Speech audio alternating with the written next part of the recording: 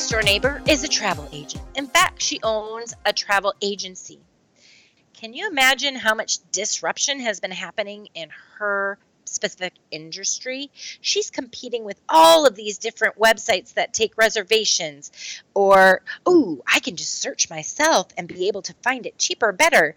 Well, she's had to focus on what are the advantages to going with a travel agent. Basically, if you have 20 people traveling, it's so much easier to have a travel agent, and so on and so forth. Really figuring out how to overcome that disruption.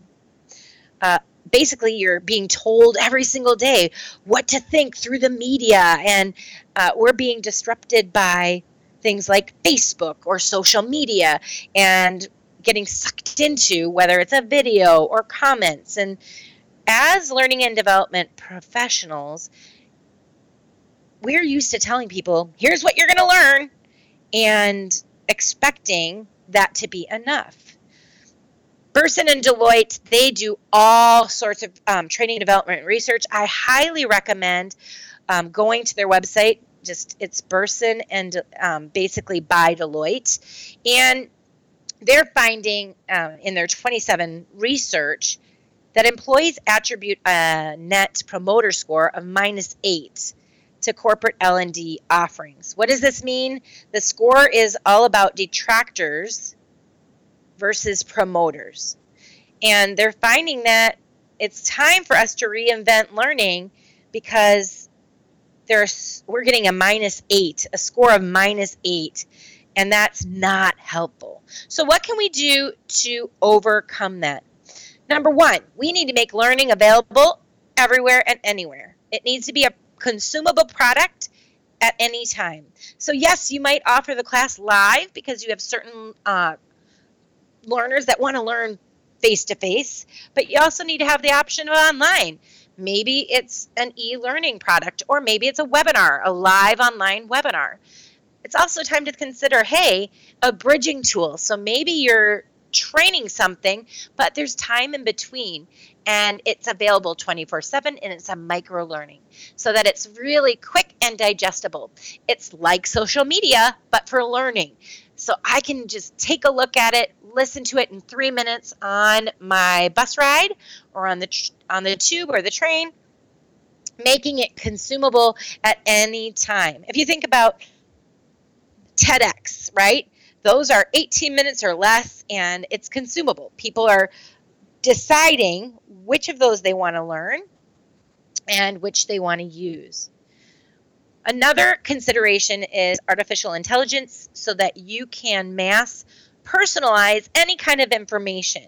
So it's utilizing your interfaces to adapt to users becoming a personal trainer. Basically, our smartphones are becoming a conduit, and it's kind of like, hey, I want to connect with you. And some cases it's going to be live, sometimes it's going to be alone, but it's going to be what I need. Basically, there's no one size fits all. We need to make sure that we have enough differences in our different options for microlearning so that everybody has what they need. Just look at the podcasts that I do. There's over 180 different podcasts that I've done in the last few years, and what you can find is a whole smorgasbord of ideas, and you can listen to any of them at any time and just pick out the ones that you need for that week. A lot of our clients do that, where they just follow us and they just scroll down and they're like, oh, difficult participants, I need that one, because they've been having that same issue or that same problem. We need to customize and have personalization so that we can drive learning, but also allow for self-driven learning, right? I'm not going to be the one that's pushing it down. Instead, I need to show it as an opportunity, as a choice that employees can have. And these in-between things fill the gap.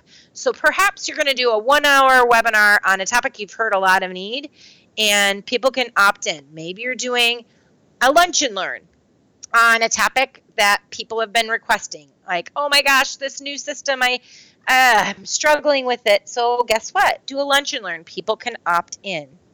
Millennials, as you've heard, are likely to leave organizations because they're not learning and they're not growing and they're not being invested in.